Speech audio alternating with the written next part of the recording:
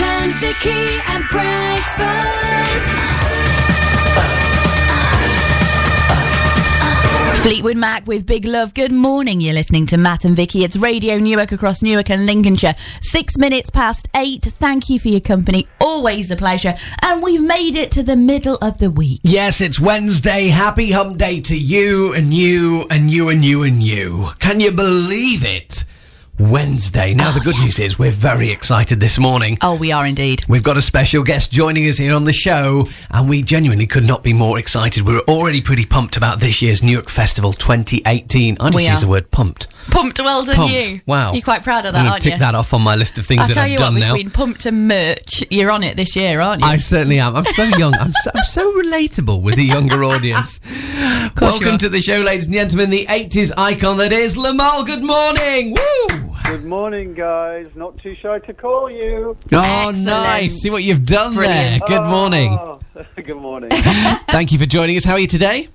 Yeah, I'm good, thank you. Yeah, it's nearly summer, or it is summer, and the nights are long, and May is my favourite month. Don't you just love May? It's fantastic. It puts us in such a great mood when the weather is brilliant, isn't it? I love this country when it's like this, and I hate it in November and January. Seems to have been a long old winter, doesn't it? But hopefully it's over now. We're seeing some signs of summer, so we're in a good mood. And of course, talking to summer, the Newark Festival is coming to town. Yes, could you arrange some sun for Saturday, June the 16th, please? We put that request in, so fingers crossed. Fingers crossed. We've got a couple of favours still owing with the Met Office, so we'll call one in and see what we can get sorted. Yes, absolutely. Lamar, what have you been up to in recent weeks? Recent weeks, I played on New Year's Eve. I played to 120,000. Repeat that: 120,000 people, live audience. Wow! To a televised event in Poland, and then in stark contrast to that, on the 14th of February, Valentine's night,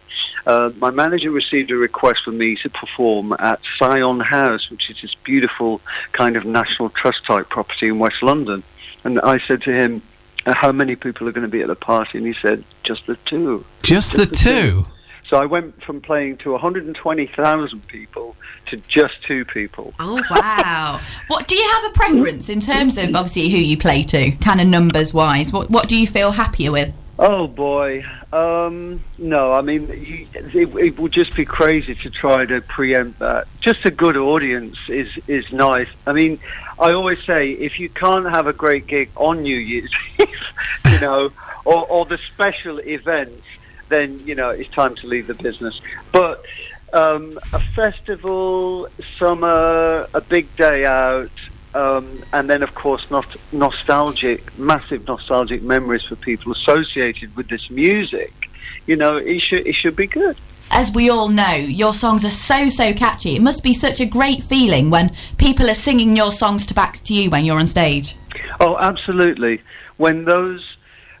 actually, the intro to Too Shy is very long. It's like 40 seconds, which is perfect for guys like you to talk over. But, when the intro starts and they recognise those first few bars, I get the beaming smiles and the clapping along and the energy. It's such a great job that I've got, going around the world making people feel great for 3.5 minutes. Let's just talk about Too Shy for a minute. How did that song come about? It was written in a council flat in Leighton Buzzard. I was living with the bass player and his girlfriend, and I'd moved up from London, so committed. I left London to live in Leighton Buzzard. And at the time, Nick was a dustman. They're not called that now. What are they called now? Probably something with a slightly better politically correct term. But we slowly, all the band, left their jobs. The drummer worked in a birthday card factory, and I forget what the other 2 guys did off the top of my head. But yeah, we just took that risk, that jump. We left our work, and we dedicated about 12 months to writing songs. And then I met the keyboard player from Duran Duran in a nightclub in London, and everything changed. And it just kind of took off from there? He took our cassette into EMI Records, and we got signed.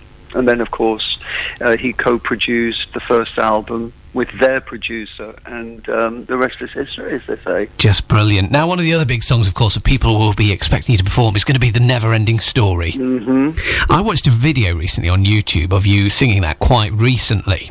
Yeah. And what was amazing was, I mean, it's always great, but live music always sounds different. You know, from the pre-recorded version, you know, the record that we play on the radio, Yeah. it always sounds slightly different, and how it's done. And again, sort of years later when people do it, people's voices change slightly. Yeah. Listening to you singing that, it hadn't changed in the slightest. Well, thank you. Well, that's because I've looked after myself. I do think my voice is slightly different, but and it's a high song. You know, it was quite a challenge for me when I flew to Munich to record that song with the legendary producer Giorgio Moroder, who is Italian but lived near the German border, and he'd recorded all those massive hits with Donna Summer at his studio in Munich, which was quite close by. I was nervous, and I got there that day, and it was about 2 p.m. I think typically at 23 years old, I'd been up all night partying, I was smoking, drinking alcohol, and these notes at the top of the song, I was just too tired to get them. And I wasn't fazed. I mean, I was so young, and I just had #1 record around the world, and I just thought, yeah, I can do anything. I can even sing high notes when I've had no sleep. Did you think at the time that song would be anything, you know, like the success it was? Not at all, and neither did the record company. I remember my manager at the time, Billy Gaff, an Irish guy with a strong temper, was on the phone to Peter Jameson, the managing director of EMI Records, and he was saying to him with various expletives in his Irish accent, "You come to Germany with me and you watch that movie and you tell me it's not a goddamn hit, and da-da-da-da-da, and I will pay for your flight." And that's what happened. Peter Jameson flew to Germany, he saw the film, and then they got involved in the project. But initially when they heard that song, they weren't sure. And this is a common story, as you know.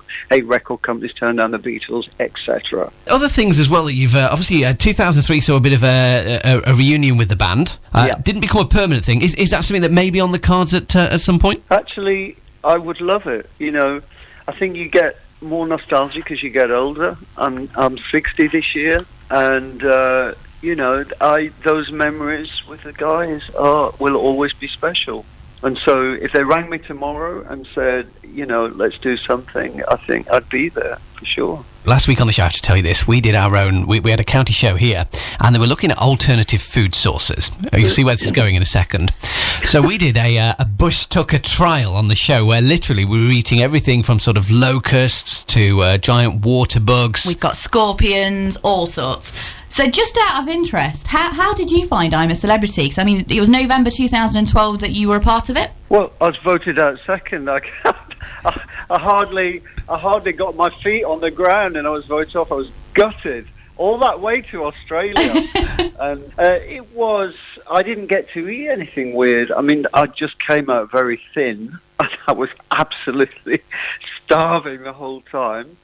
But you know, it was a great experience, and you know, I'm glad I was part of it. I imagine the backhand of that is you got longer to spend in the luxurious hotel that you get put up in afterwards, which is always a bonus. Yeah, that was very nice, absolutely. And of course, it's a beautiful part of the world. They've just had the Winter Olympics there, haven't they? It's fantastic. And it's weird because I was watching the news thinking, yeah, I know that. I've walked down that street. Yeah, I was walking along the beach there. Yeah, it was you know, it was a great experience, and life is about the journey and the experience that we all have. And no, I'm proud, and I'm glad that I experienced it. So just to confirm, it is Newark Festival. It's the 16th of June. You're coming to see us. A fantastic lineup. I mean, we've got Go West with vocalist Peter Cox. We've got Kim Wilde. We've got The Fizz. We've got Nick Hayward. We've got Marty Pellow. And, of course, we've got yourself. We are beyond excited. It's a great lineup. Have you performed with any of these guys before? Most of them, yeah.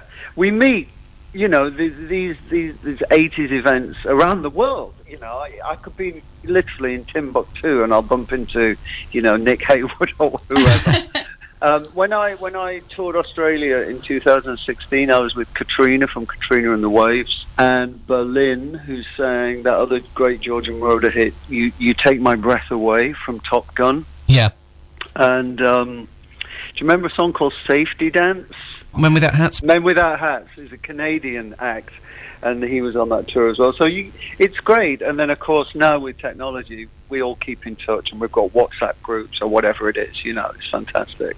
No, it's part of the fun, and you meet people, and at these events, there's always, you know, time to chat and hang out, the green area or whatever it's called. And we swap stories, and did you know so-and-so, and we use that bass player, did you go to that recording studio, blah blah blah. It's great. So guys, I'm going to be on stage at 2:00 following Bucks Fizz, and that's nice, because you know I used to be in a band with Mike Nolan from Bucks Fizz, before my first band. And so it'd be nice to see Mike. I've not seen him for a while, but we have kept in touch for 30 years. Lamar, thank you so much for taking the time out to talk to us this morning. Oh, it's been a pleasure, guys. Much appreciated. Look after yourself, stay safe, and we'll, of course, see you on Saturday the 16th of June here in Newark for the festival. I shall look forward to my meet and greet with you on Saturday the 16th. We look forward to seeing you. Vicky and Matt, thanks a lot, guys. Thank All you. the best. Thanks. Bye. Cheers. Thank you. Bye. Bye. Waking up Newark and Lincolnshire.